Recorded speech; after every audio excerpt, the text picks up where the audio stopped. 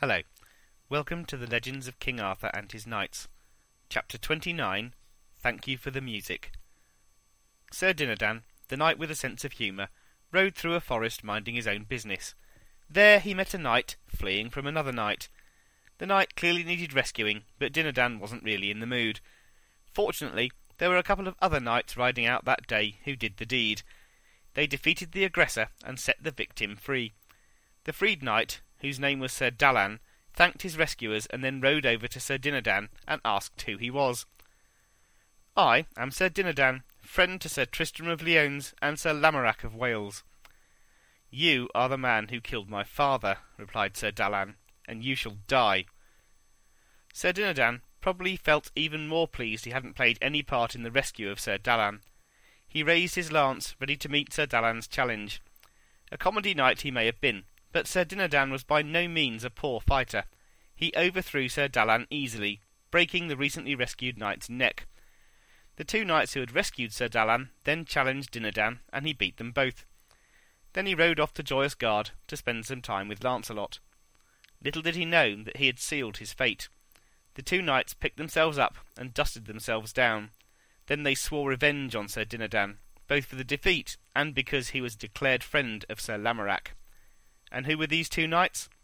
Well, they were the second and fifth of the Orkney brothers, Sir Agravaine and Sir Mordred. Meanwhile, in Cornwall, Sir Tristram was having a fine time. He was able to meet with La Belle Isoud, and King Mark had not tried to harm him. He wrote many letters to his friends at Camelot, and they wrote back. Lancelot warned him to be ever vigilant, as he didn't trust King Mark one iota to keep his vow not to harm Tristram. Unfortunately, by treacherous means, some of the letters were redirected to King Mark. The evil king decided enough was enough. The feud with Tristram was back on. This time, though, the King of Cornwall decided to play the longer game. Instead of directly threatening his nephew, he planned to cause upset in Camelot. Maybe if King Arthur, Sir Gawain, and Sir Lancelot were occupied with their own troubles, then they'd be looking the other way when he moved against Sir Tristram. King Mark wrote some letters. Arthur read his letter and frowned. It warned him that his wife was misbehaving with one of his knights. Arthur thought of the shield that Tristram had worn to the tournament of the Hard Rock. He thought of his sister, Morgan le Fay, and how she had warned him about Lancelot and Guinevere. Then he decided that both Morgan and Mark were his enemies, and they must be trying to put ideas in his head. Guinevere was a good and faithful wife. He knew that. He dismissed the thoughts from his head and threw the letter away. Guinevere panicked when she got a very similar letter and sent it immediately to Lancelot. Lancelot read the letter and fumed. He grumped up to bed and left his guest Sir Dinadan on his own. Sir Dinadan read the letter. When Lancelot came down, Dinadan asked him what was going on, and Lancelot confessed all. Sir Dinadan was filled with righteous anger on his friend's behalf, and decided he was going to do something about it. So, let's have a guess what Sir Dinadan decided to do about it, shall we? Did he write back to King Mark, telling him to stop spreading rumours, or else? Did he mount his horse and ride to Cornwall to challenge King Mark to a joust? Did he arrange a tournament where the knights could defend the honour of Camelot against the King of Cornwall? No, no, and no. Sir Dinadan took a quill, sat down at a desk, and wrote a song. Having written the song, he taught it to a harp player called Eliot, who was instructed by Dinadan and Lancelot to go to Cornwall and play it. And not a moment too soon. Tristram was still enjoying himself in Cornwall. He didn't have much to do with King Mark, but he saw a lot of Isoud. He took part in a few tournaments, which he always won. At one, though, he received a spear wound, which required him to take a couple of weeks off for a bit of a rest. While he was resting, the castle at Tintagel came under attack from an army from the land of Session, led by Elias, a fine and honourable captain-at-arms. King Mark raised an army, but his barons told him they would not be strong enough without Sir Tristram. But King Mark hated Tristram. He had been forced to allow him into Cornwall, and promised he wouldn't harm him, but he still hated his nephew. He would have done anything not to ask for Tristram's help. Anything, that is, except lose his kingdom, and that was what was about to happen. Through gritted teeth, and against every instinct in his evil little body, he sent a message to Tristram and asked him to come, yet again, to the aid of Cornwall. Tristan replied he would come, but they'd have to wait a couple of weeks until his wound had healed. King Mark's army held the Sessions at bay for 2 weeks. Sir Dinas the Seneschal led the army well and fought bravely. In the end, though, many of them were slaughtered, and the rest retreated behind the safe walls of Tintagel. Another message was sent to Tristram, and by now he was well enough to come. With 10 other knights of the Round Table, he marched towards his uncle's castle. They ploughed their way through the Sessions. Tristram slew 1 man with a single swipe of his sword, and then struck down 3 more. All 11 of the knights killed another man each, and a path opened up. Sir Tristram and his men entered Tintagel. The next morning the battle resumed. Elias called for King Mark to come out and fight. Sir Tristram replied they would not fight that day, but would come out and do battle the following day. Elias turned around and smiled, content he would have his day on the field. During the night, Tristram slipped out of Tintagel and down to the shore. There he set fire to the Sessions' ships. When Elias saw what had happened, he realized it was the work of Sir Tristram of Lyones, and he became just a little less confident. In the morning, the Cornish force erupted from the gates of the castle. Sir Tristram led from the front, killing 2 knights with a single spear. He then killed a knight with a sword stroke from his right hand, and another from his left. He was everywhere. King Mark, on the other hand, was knocked from his horse and had to be remounted by Sir Dinas. The fight went on until nightfall, leaving many dead on each side. Tristram was badly wounded, and had to retire from the battlefield to recover. Elias sent a note to King Mark, saying they should settle the matter by single combat. King Mark was to find a knight who would challenge him personally. Of course, none of the knights of Cornwall were willing to take him on, and Tristram was wounded. Nevertheless, the great knight raised himself and stood before the barons.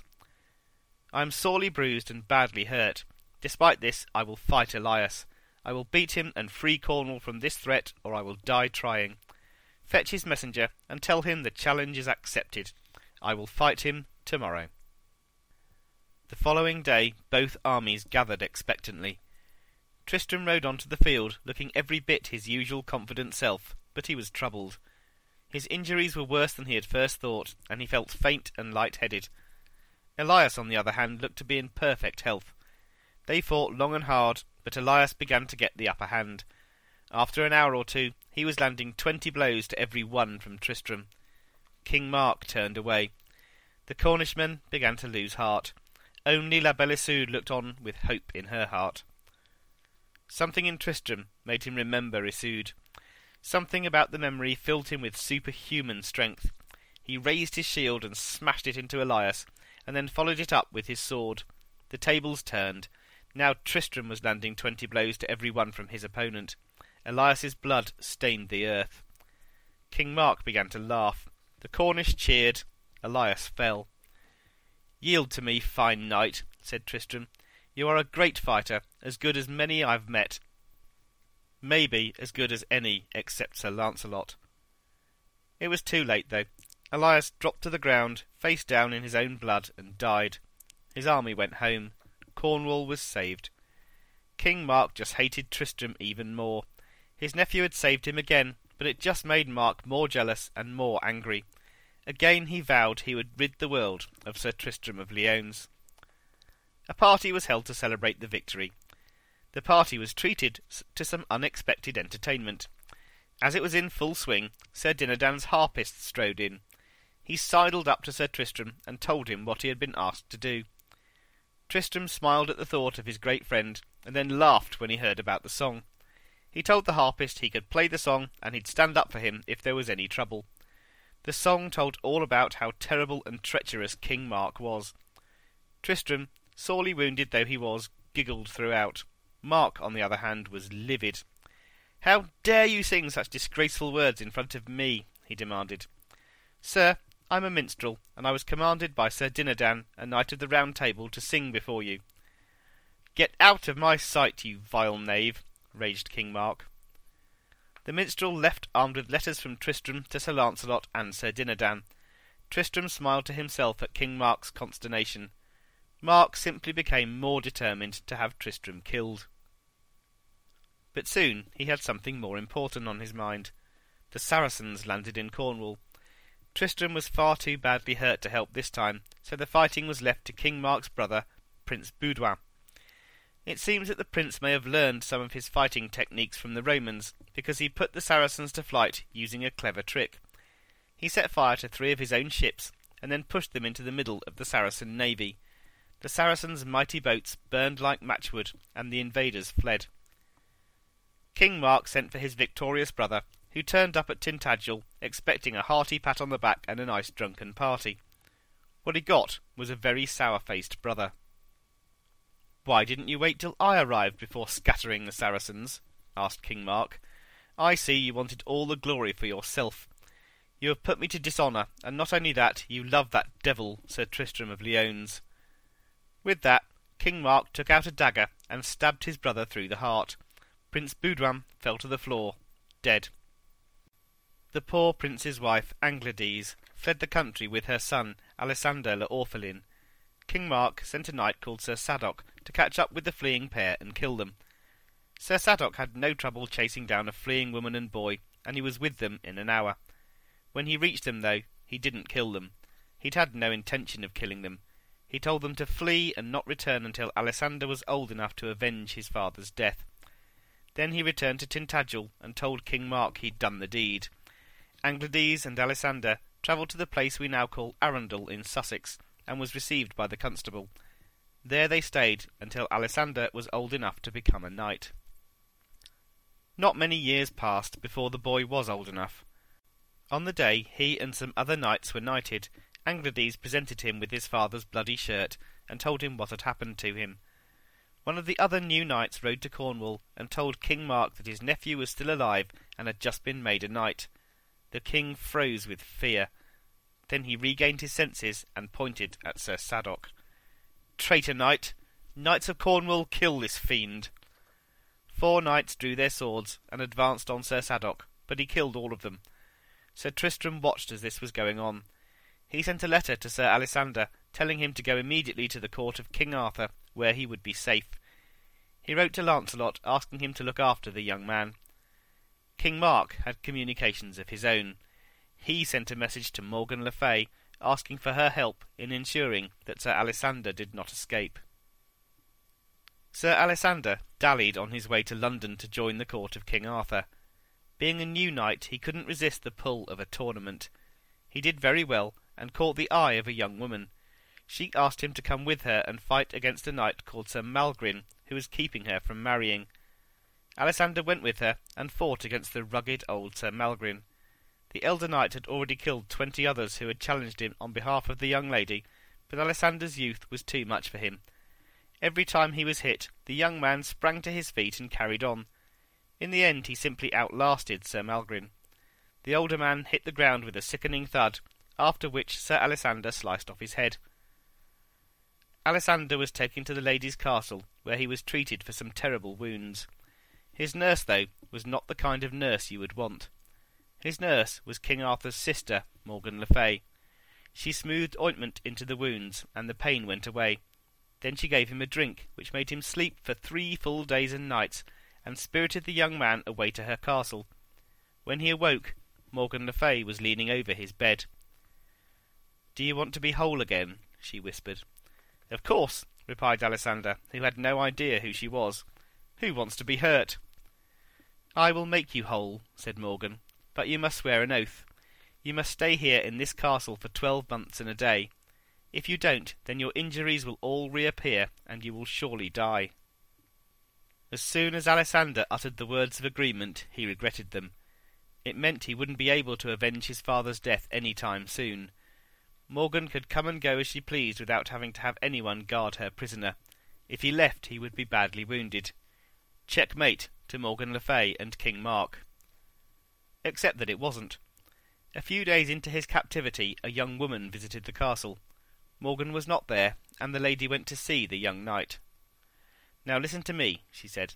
"I'm a cousin of Morgan le Fay. This castle should be mine. My uncle, who hates Morgan more than any other person, wants to destroy it because there are many evil customs that take place here. One day soon he will come here and set fire to every room in the place. You must escape to the garden while the castle burns, and then you must leave. The curse will not be set in motion if you have a part of the castle with you. You must cut a square of turf from the garden and take it with you wherever you go." Alessander nodded. It sounded like a fine plan to him. The day soon came when Morgan was again absent. Alessander left by a small gate and entered the garden. There he found his horse and armour waiting for him. He carefully cut a square of turf from the garden and watched as 400 knights stormed into the castle and set every room on fire. Alessander watched for a little while and then rode away. The knight with the turf knew all he had to do was keep the grassy square with him for the rest of the year and a day, and he'd be free. He rode for a while, and then pitched his pavilion and settled down for a rest, carefully putting his magical turf where he could see it. Before too long, another pavilion was pitched next to his. In it was a young woman known as Alice la Belle Pilgrim. Alice was from Benwick, and was a cousin to Sir Lancelot. She had just come from the court of King Arthur, where she had declared she would marry any knight who could defeat in battle the knight who kept the turf. It seems that Alessander's reputation had grown while he was in Morgan's castle, or maybe it was just a clever ruse. Maybe Alice simply wanted to meet the turfy knight. If that was the case, then she certainly succeeded. Alessander was a bit dubious about the whole thing, until he asked Alice to lift her veil so he could see her face. She asked him to do the same with his visor. Both did, and both liked what they saw. Alessander battled brave knight after brave knight. First came Sir Vaines, and then Sir Harvis. Both were defeated. Sir Perrin de Montaigne tried and failed. The cunning Sir Mordred tried to lead Alessander into a trap in the forest, but Alessander drew his sword.